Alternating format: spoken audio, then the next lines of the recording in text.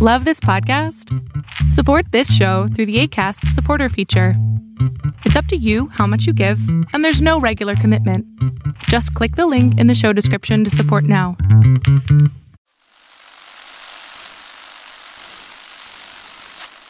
Nine, 12, 10, 28, 2, 23. This is Deep State Radio, coming to you direct from our super secret studio in the third sub-basement of the Ministry of Snark in Washington, D.C., and from other undisclosed locations across America and around the world. Hello and welcome to another episode of Deep State Radio. I am David Rothkopf. I am your host, and I am here in Washington, D.C., the nation's capital, where summer has burst out, and it is sweltering hot and oppressive, after, spring was only a week or two ago. Joining us from Washington, D.C., we have Rosa Brooks of Georgetown Law School. Hi, Rosa. Hi, David. And we have Evelyn Farkas of the German Marshall Fund. Hi, Evelyn. Hi, David. And we have off at Stately Loose Manor, floating in his suspension tank. He has an entire room that's rigged like a suspension tank. He floats and vapes simultaneously. It's kind of amazing. Ed Luce. Hi, Ed. Good afternoon. By the way, there's been an outbreak of teenage crime of people stealing their Juul supplies from each other, their vaping pods. So please be careful. I'll change my social life drastically. Yes. Change yourself. Stop hanging with adolescents. Stop hanging out on street corners. And as you can tell from that charming laugh, often what is probably a better climate is Kori Schake. Are you in a better climate, Kori? No, I am in London, where what passes for mid-May is overcast, slightly drizzly, and completely absent of either baseball or the cerulean blue sky of my native California. Wow, the cerulean blue sky.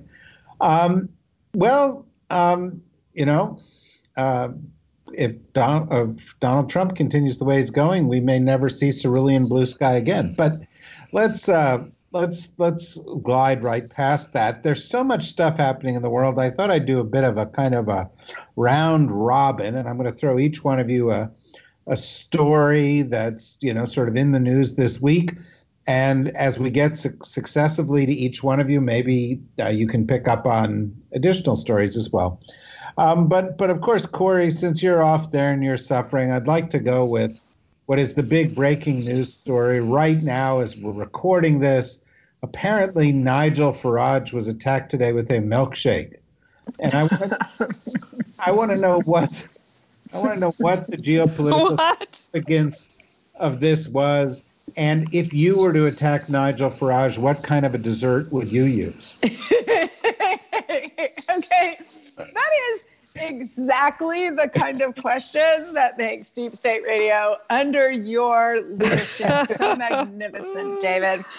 Right? Like, I feel like all of a sudden I'm transported into the Blues Brothers movies, right? You need $5,000 fast. Who do you think you are, the Beatles? I feel like an action hero because of this.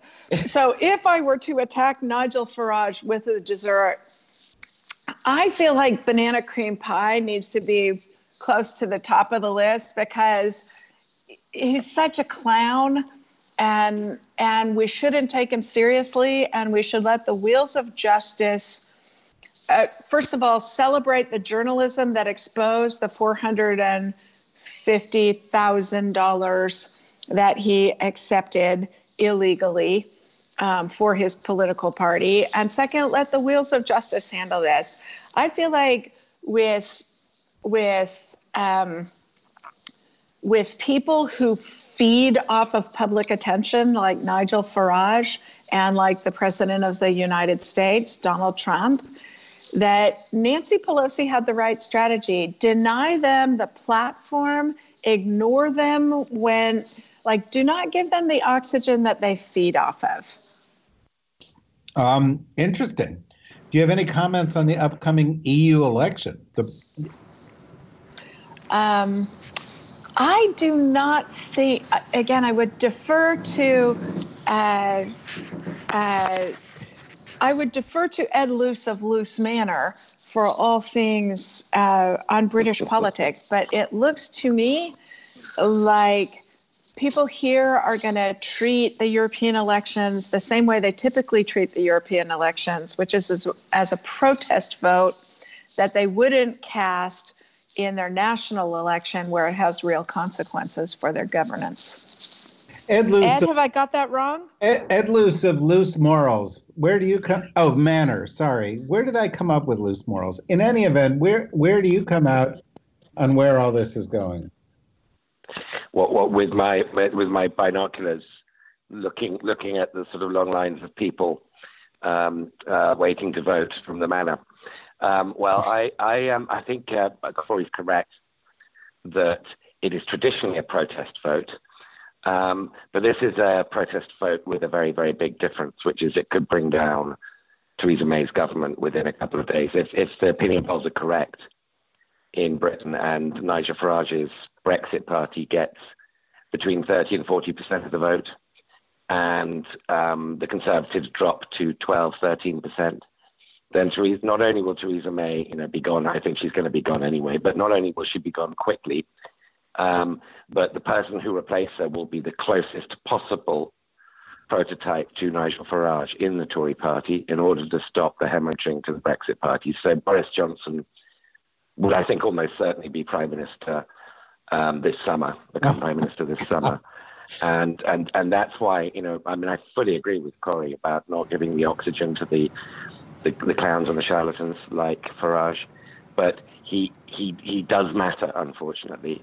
And he's going to engineer a change in government that will essentially follow the Brexit party line, which is why this isn't your typical protest vote. And of course, you've got Farage-type characters, each with their own very distinct, different agendas, but broadly speaking, on the xenophobic populist right, are going to do extremely well across the board, pretty much uniformly across Europe, with one or two exceptions. Salvini Northern League is surging in Italy. Marine Le Pen's Rassemblement National, the neo-fascist party, is surging. It looks to be ahead of Macron's party in France, and so on. So this is going to be a very banner-like moment, and I think it will be much more impactful than the usual protest vote. Well, that's terrifying, and it makes me wonder whether entire countries could be dropped on their head in the middle of the night and not know it. We obviously suffered that. The prospect of the Brexit party winning and Boris Johnson ending up as prime minister is amazing.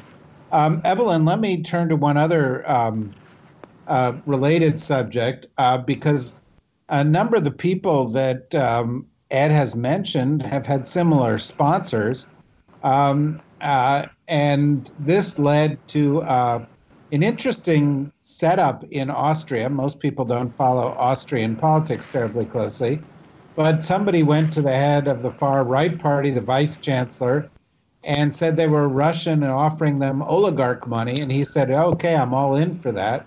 Turned out she wasn't, and he's now not in the government anymore.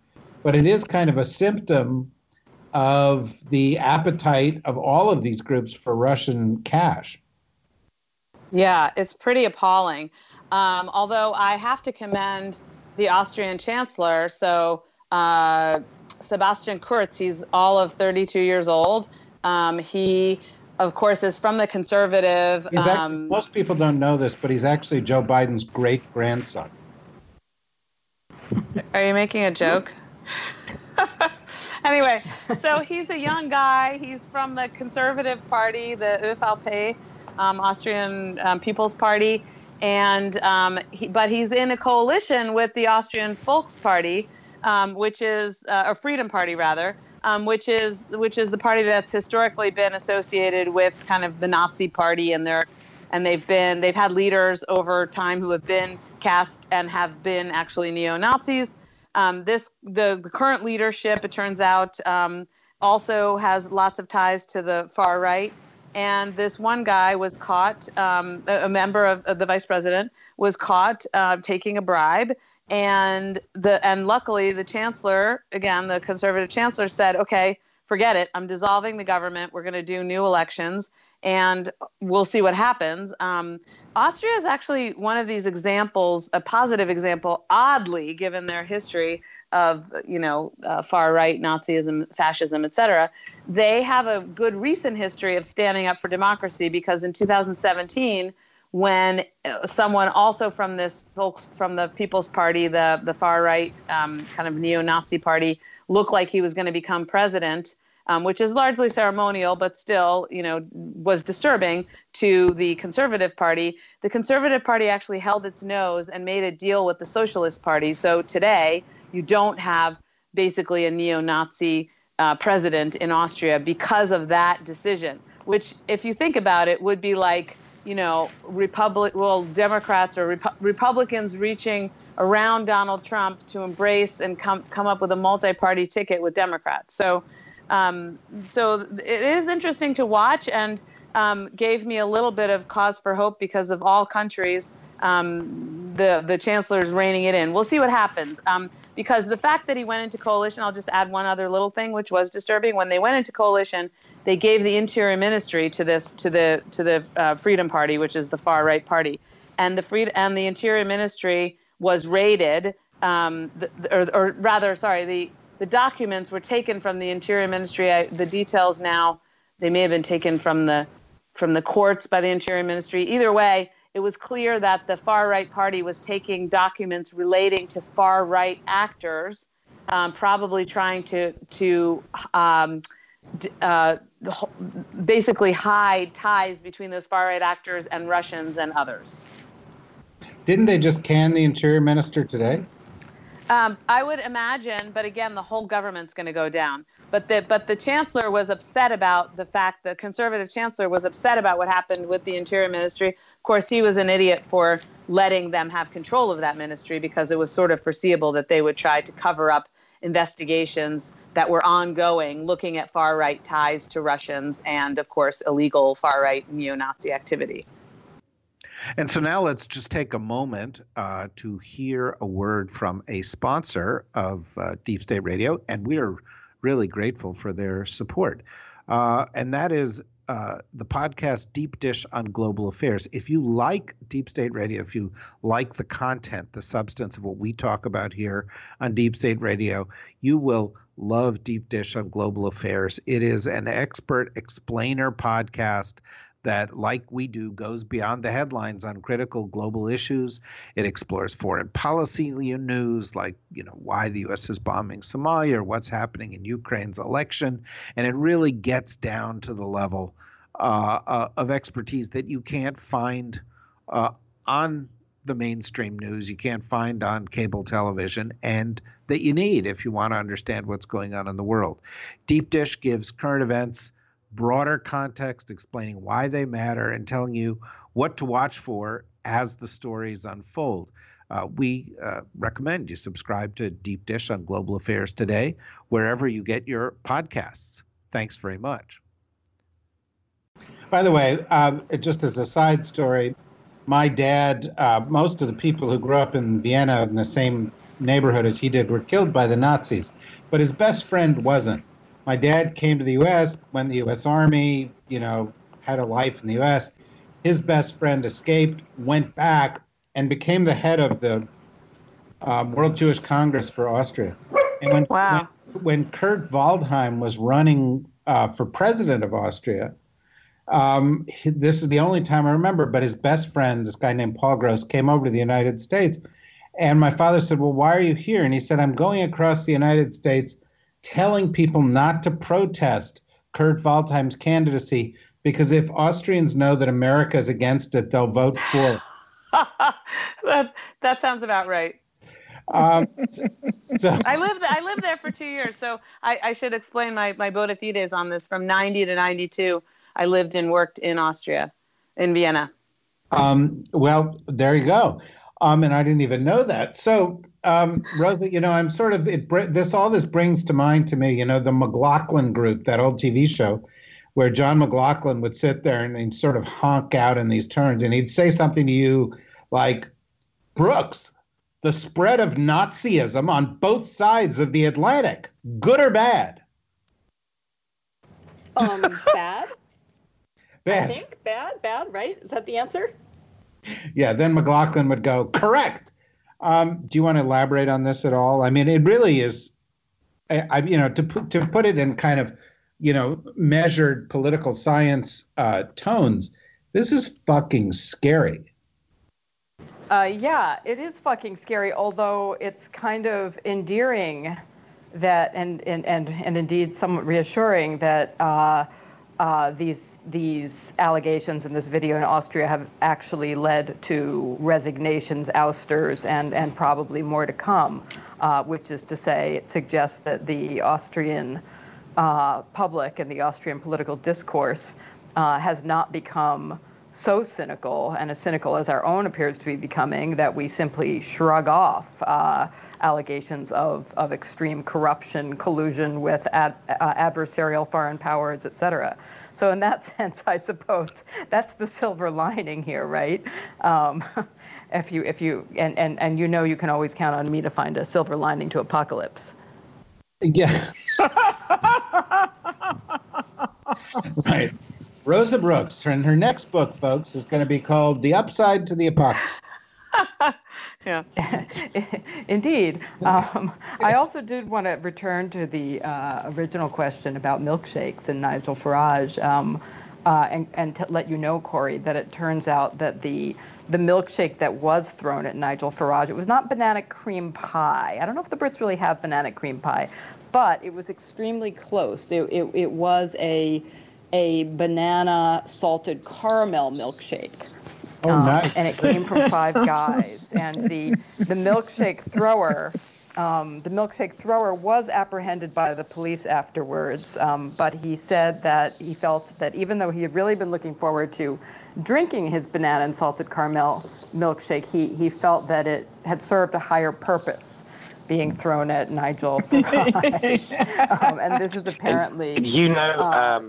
Rosa, that the really far right, even more far right figure, Tommy Robinson, who was jailed in Britain, who's from a separate splinter, fascist party basically, has had loads of milkshakes chucked on him. Every time he speaks, he gets I have drenched. Heard about this. It's great. This is the traditional weapon of dessert is the custard pie in England, which you put in the face. Just much like cream pie, but milkshakes are Thank good you too. so much for sharing that local color, because really, it's the pie flavor we're going for here. Yeah, See, here we do rotten eggs and tomatoes in America, right? Yeah, and in Well, the we Middle don't seem East to do they anything anymore. throw shoes. Right. Remember George Bush? Yeah. Heckling has really declined as an art form, and as a baseball fan and a pupil of the great Bill Veeck, I feel like we need to return to baseball heckling, political heckling, and Britain can lead the way on this at Loose. Well, wait a second. Well, and milkshakes are I think good. the best hecklers possibly weren't the Detroit Red Wings. I may have this wrong. The hockey team, weren't they the ones where people would throw an octopus down onto? They were throwing. That's right, the octopus on the ice. I forgot about that, and it is Detroit, David. You're right. Yeah, throwing dead octopi on the ice is really good. Wow, that might Bonus be even points smelly. too for getting the right plural of octopus, David. Well, thank you. I'm My school teacher's heart is all aflutter. Yeah, well, I mean, I do think if people are going to throw something at someone, that the victims, those who have things thrown at them, should be glad if it's a milkshake, because number one, in a hot summer day, it's cooling. And number two, on the one hand, their suit is ruined. On the other hand, if they're hungry, they can just sort of lick it off. Which is, of course, what you do. That is exactly, Rosa would sit there and go, oh, well, never let a good milkshake go to waste. Not if it was banana flavored, though. I'm not fond of banana flavor. If it was a mint chocolate chip milkshake, though, that would be delicious. There is also a tactical advantage in that, if you've got a custard pie in your hand, it's really obvious you're not about to eat it. Right. With a milkshake, who knows? You might be about to drink it yourself. It could go either way. It's a good. I like Exactly. how you think, Ed. All right, Thank you. let's move on from this, although it's enlightening, and I encourage our listeners to tweet or send in to us the appropriate desserts to throw at world leaders. Pumpkin pies come to mind, but who would we throw that at? In any event, Corey, the Iranian government seems to be upset that the president of the United States tweeted out the other day that we would destroy Iran. And that the president seems to be upset that the news media seems to be reporting that he's escalating the conflict with Iran. And the intelligence community seems to be sending a mixed message in which some are suggesting that there has been more threatening activity from the Iranians, and others are suggesting that the Iranians are only responding to the threatening activity from the United States. Find for me, possessor of the tiara of optimism, something to be optimistic about in the current state of play. I can actually find something to be optimistic about in the current state of play. In fact, I can find three things to be optimistic about. The first is that the escalatory actions and intemperate rhetoric of the President of the United States are, by 2 years in his presidency and the experience of the North Korean negotiations, now heavily discounted by both allies and adversaries.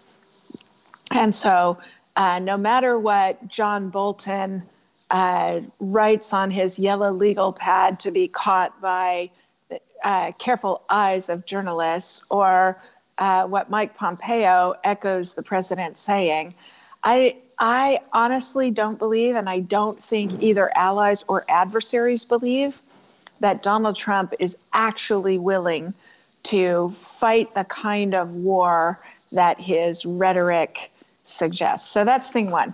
Thing two to be optimistic about is that it looks like America's regional allies, in particular the UAE and Saudi Arabia, who were both the targets of shipping or oil facility attacks that could very plausibly have been Iranian in origin and might be related to the increase in concern on the part of American intelligence communities and the precipitate for actions by the Trump administration.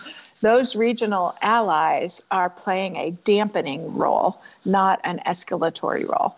And that's both a good thing and a little bit of a surprise to me, given how irresponsible the leader of Saudi Arabia has been on other issues. And the third reason for optimism in this crisis is that America's closest friends and treaty allies have signaled very clearly that they consider the U.S. withdrawal from the Iranian nuclear agreement to be what set all of these boats rocking, and that they have no intention of supporting the United States in an escalation, in particular in military action against Iran. And that too has a dampening effect. So I can find three positive areas for optimism, David? Well, I knew you could do that if anybody could, but let me keep trying in this direction. And let me pick up something, Evelyn, that has also figured in the news recently and may impact how we are viewed in the Middle East. You know, we pulled out of what Rosa lovingly calls the JCPOA, and that's led to this escalation and the prospect of a fight. Now the president of the United States, who, winked at the Saudi government murdering a U.S. journalist, not to mention, literally crucifying people and doing other horrifying things recently, the president seems to be contemplating pardoning war criminals who indiscriminately shot people in the Middle East. I'm just wondering, does that seem like a bad move to you from a diplomatic perspective?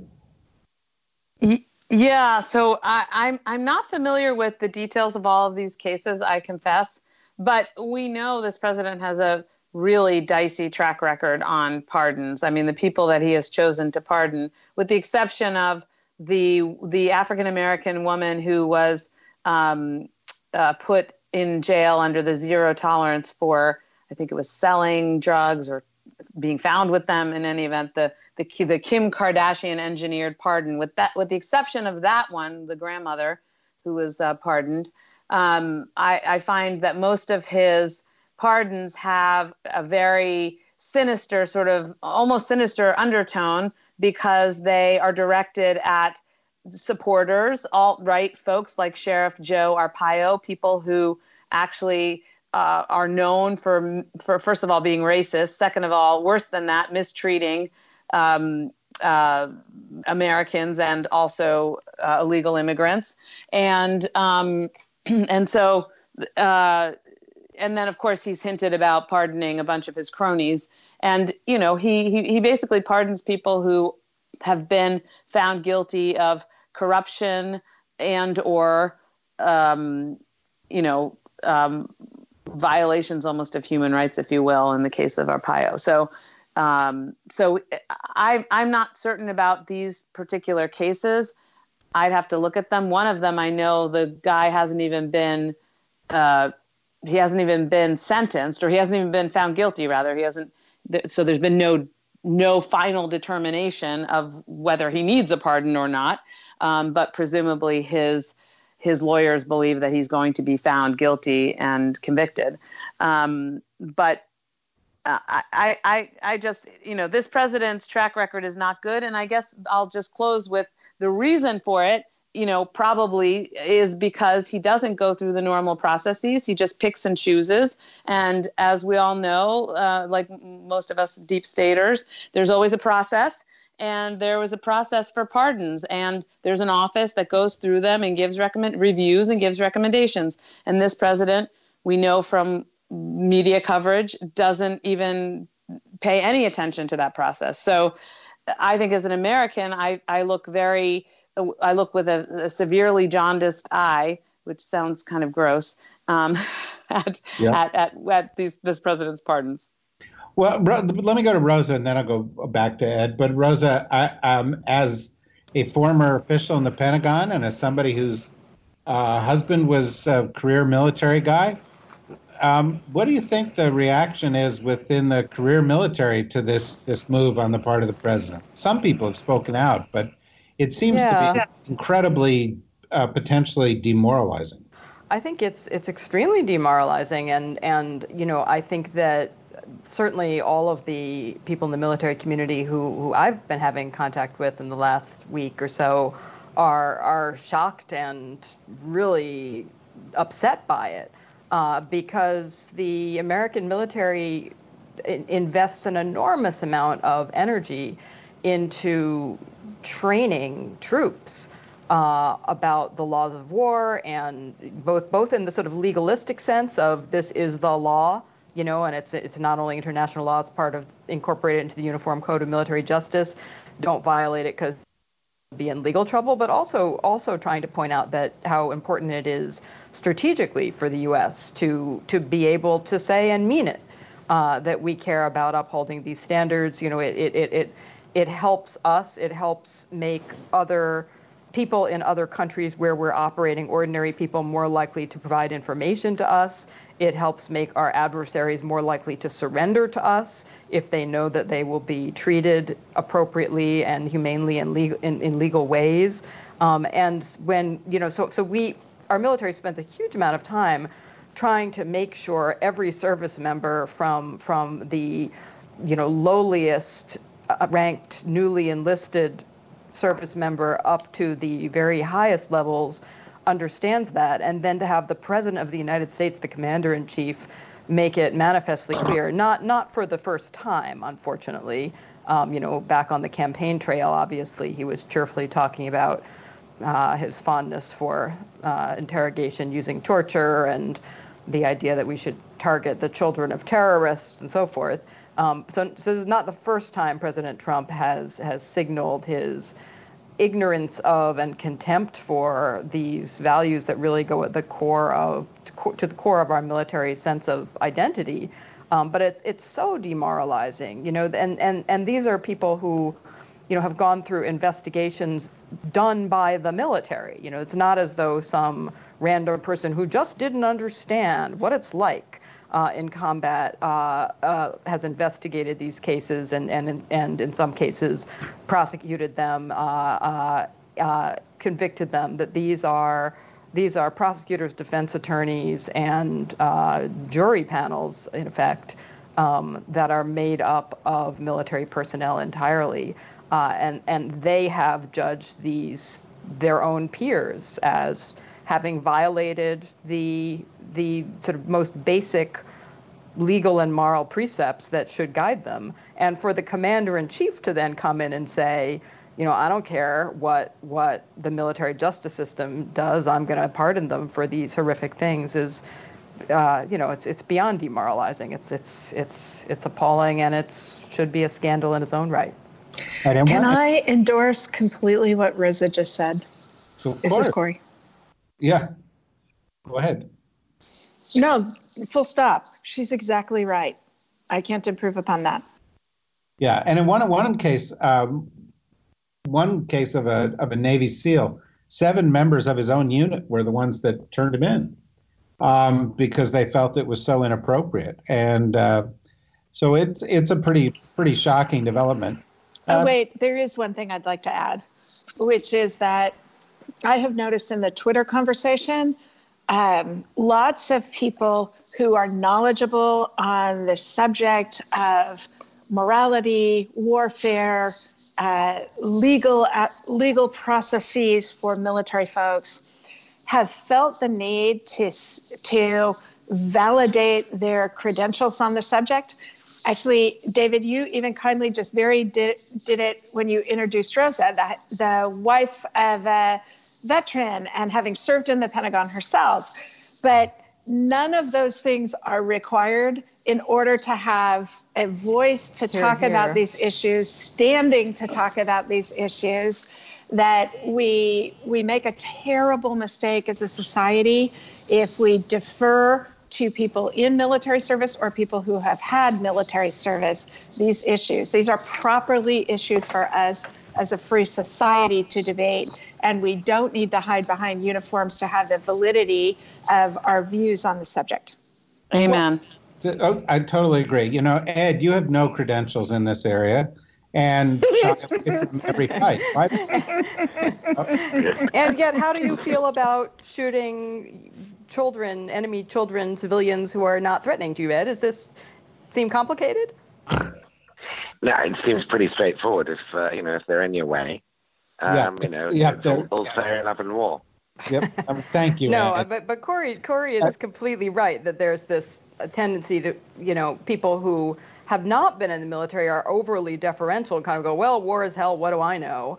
But, this is not complicated stuff. These and the particular individuals we're talking about, these are not people who engage in actions that are sort of morally ambiguous and, well, you could sort of see, these are people who did really horrific stuff. Yeah, absolutely true. We have 11 minutes or 10 minutes to go here in this particular episode, and I know that everybody out there who's listening would say, well, just go on and on and on. but we can't do that. Ed, let me turn to yet another of the big stories of the week. In some respects, from a geopolitical perspective, maybe approaching the first subject that we talked about, although it's a completely different vein. And that is that the United States determined that they were going to put Huawei, the world's largest supplier of telecommunications equipment, on a list that they could not source from U.S. companies, do business with U.S. companies. Since then, Google and some others have announced they won't be working with Huawei. This is because of perceived security risks that are associated with Huawei products. It may also be, to some extent, due to perceived sense that Huawei is going to come in and dominate the 5G market. Europe is sort of in a slightly different position on this, conflicted. But this, of course, lies at the center of a U.S.-China trade dispute, which seems to be escalating. I believe that today, your newspaper, the FT, had an op-ed in it talking about how the Chinese are potentially hunkering down for long conflict. And at the center of U.S. trade tensions with China for the next decade, at least, is going to be this issue of protecting technology, forcing the transfer of technology, investing in technology, because the U.S. fears China getting ahead, fears the security implications of that, and also the Chinese are pushing hard in this area. And I'm wondering what your view is on this big story. Well, it's really a classic example of how trade is becoming more and more weaponized between the United States and China. Because what is Huawei? Is Huawei solely a national security issue, or is it also a competitive, a commercial issue? Because Huawei is the leading supplier, builder of 5G networks around the world. It's gone to number one in the sort of global competitive stakes. And the United States has put a lot of pressure, the Trump administration has put a lot of pressure on other governments around the world, particularly allies, to ban Huawei from building its 5G network, some of which, like Australia, have complied, others of which, like Britain, in fact, have given ambivalent responses and said, well, maybe they can build parts of the network and not the sort of core bits, to which the response from here, not just the Trump administration, from some independent experts is no, look, once it's in, it's in. So the debate sort of ultimately revolves around, is Huawei a sort of sleeper unit for the Chinese state? And I think it's probably pretty reasonable to say that it is. It's formed by, an ex-Chinese soldier. It's been given a lot of preferential contracts by the Chinese state. Chinese companies are required to cooperate with Chinese national security interests when requested, such as sharing data and presumably providing tools of espionage. So the question isn't whether Huawei, is a potential national security threat. I suppose it's really about the way in which the Trump administration is going about this. And I can't help thinking that if you look at how Trump wants to build America's 5G network, he is missing a big opportunity here. He said it should be done by the private sector entirely. AT&T and people should build it. And I think most people, who are close to this issue have a very different view, which is, look, this is a classic opportunity to do what we did in the Cold War, which is have public research and development in partnership with private companies to build a really robust, impressive, world-beating system. That AT&T, being given a few tax breaks, is just not gonna do. So the industrial policy side of this debate is domestically in America is also a very, very important piece of it. But the long view of this is, I think, that my paper and others take is I think the correct one. It is whether or not we get a truce in this particular phase of the U.S.-China trade war, maybe at the G20 summit, when Xi and Trump next meet in June next month in Tokyo, or whether it's later, that would just be a way stop on a much longer journey that's going to be generational, I think. And the problem here is very, very different to the first Cold War, where the Soviet economy was really not entwined with the Western economies at all, but the very sort of enmeshment of China with the West, illustrated very nicely by the Huawei example, is going to make every trade move, every economic move, automatically a national security one, and vice versa to some extent too. This is immensely complicated, and it's not going to produce a simple winner or loser. There will be many moments where everybody just loses.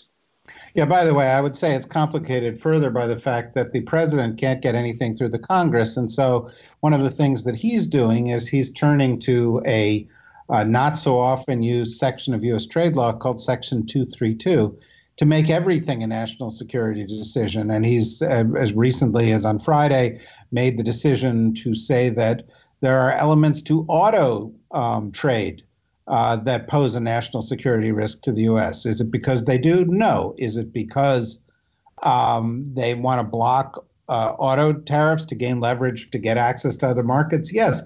But of course, once you do that, your credibility on everything that has to do with national security falls into question. Yeah, we got 4 or 5 minutes left here.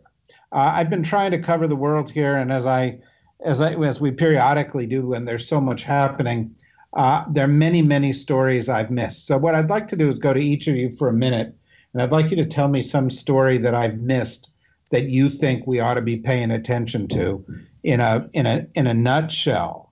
It's unfair, whoever I call on first here, but let me go to you, Corey, because you're so smart. Okay. Well, I will offer a good news story that I just came across in Stars and Stripes, which is that the United States is entering into its second commanders exchange. So we have had a British general officer in command of a division of U.S. forces and vice versa. And we are now going to have the same exchange with France.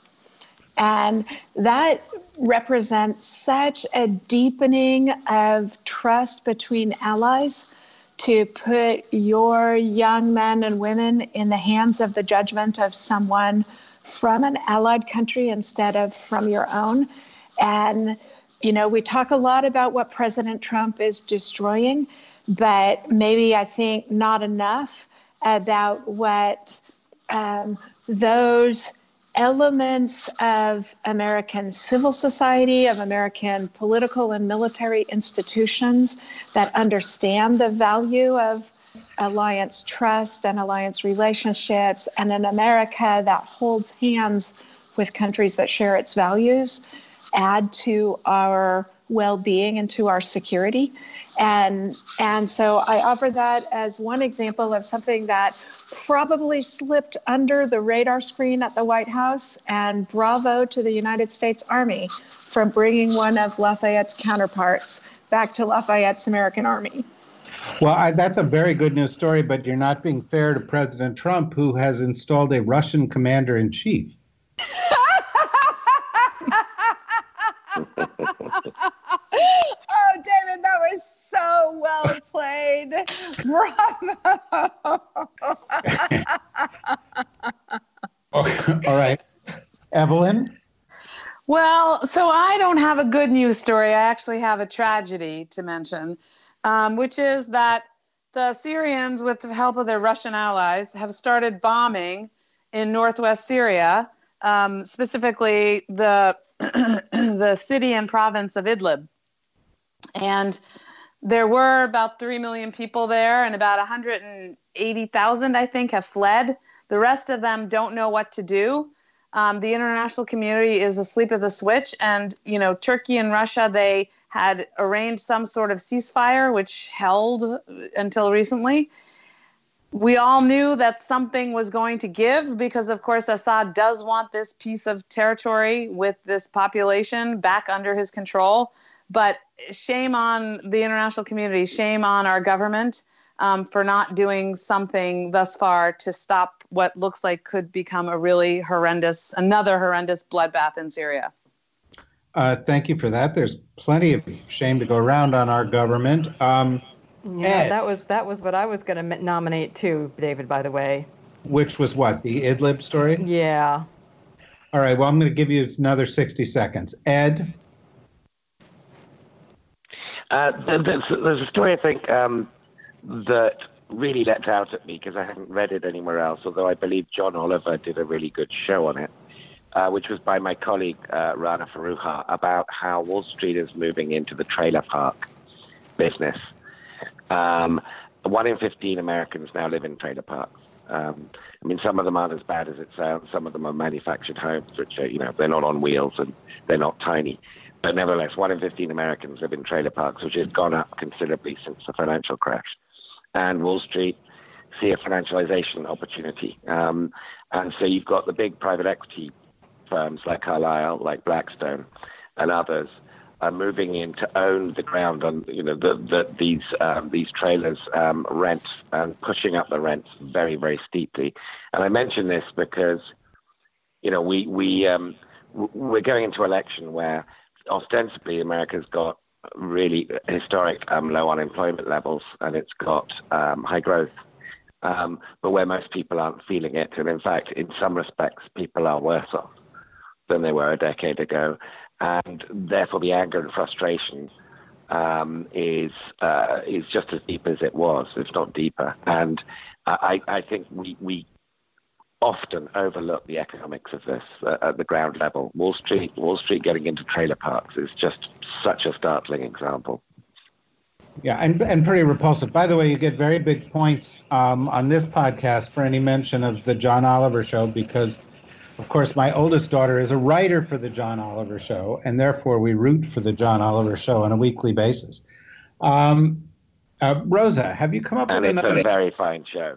It's a very fine show. Have you come up with another story, or perhaps you would like to give us 60 seconds on the latest stonewalling attempt of the White House, which is to prohibit former White House Chief Counsel Don McGahn from speaking to the Congress? What's the matter, David? Mass humanitarian crisis ongoing in Syria, not to mention renewed potential for conflict between proxy conflicts and direct conflict between multiple powers in Syria. Not good enough for you? Well, as we would say back in the Obama administration, what can we do about that? Indeed. Stop.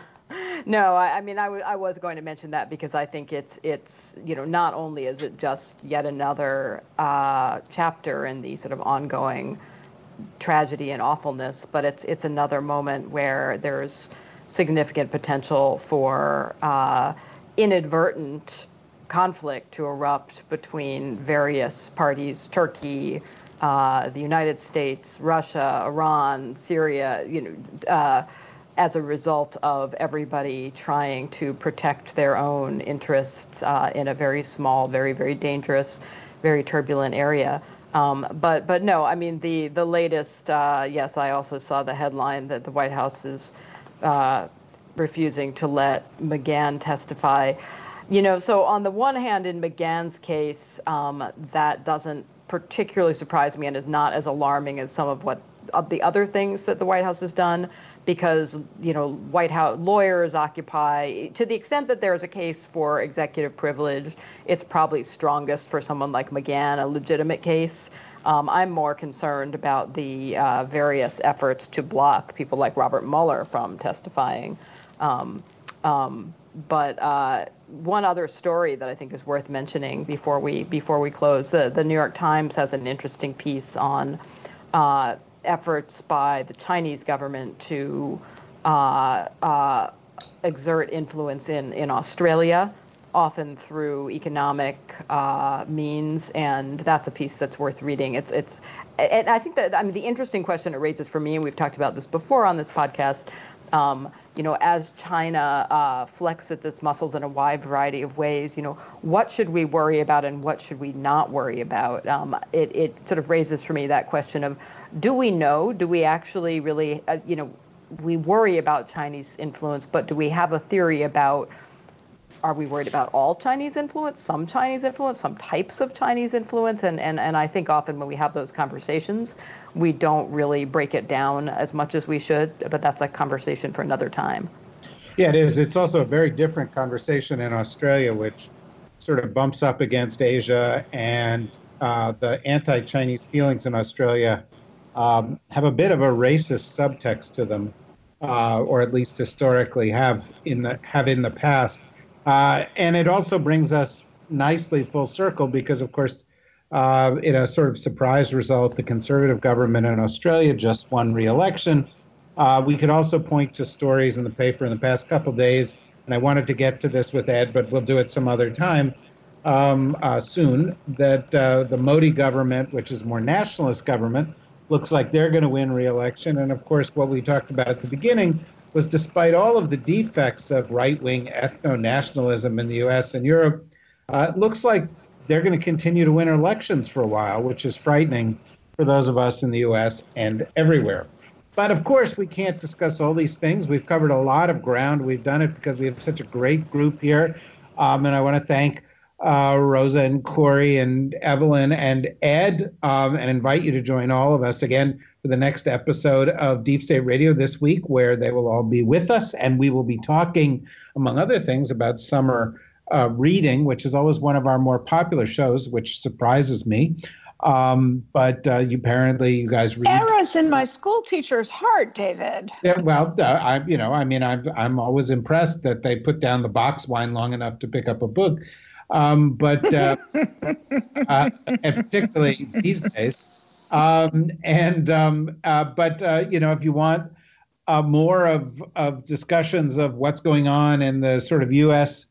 v. Trump package of cases, on the show that we do live on Thursdays at 5:00, we're going to have Ryan Goodman of Just Security back, and we're going to continue the conversation we had with him. And of course, we have Unredacted by DSR, which show talks about politics. A lot's going on in politics this week with the sort of relaunch or the big launch of the Biden campaign, and other developments. And we have Washington for Beautiful People as well. So there's a lot of things you can go and tune into.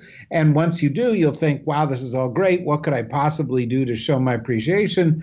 And of course, the thing to do is to go to the DSRnetwork.com, sign up, become a member, get a mug, get a T-shirt, do some of the things that help support us in doing all of this kind of programming. Because as you listen to this episode, we didn't really talk about the subjects that dominate in the U.S., which is to say the Trump case and Game of Thrones. Instead, we talked about what was going on the rest of the planet Earth, which, there is some cause for that. In any event, thank you guys, and we'll expect to see you all again sometime soon here at Deep State Radio. Deep State Radio is a production of the Deep State Radio Network, a division of TRG Interactive Media. Our podcast today was produced in cooperation with Goat Rodeo Productions and was supervised by Ian Enright. Join us again for another episode of Deep State Radio. If you don't, we know where to find you.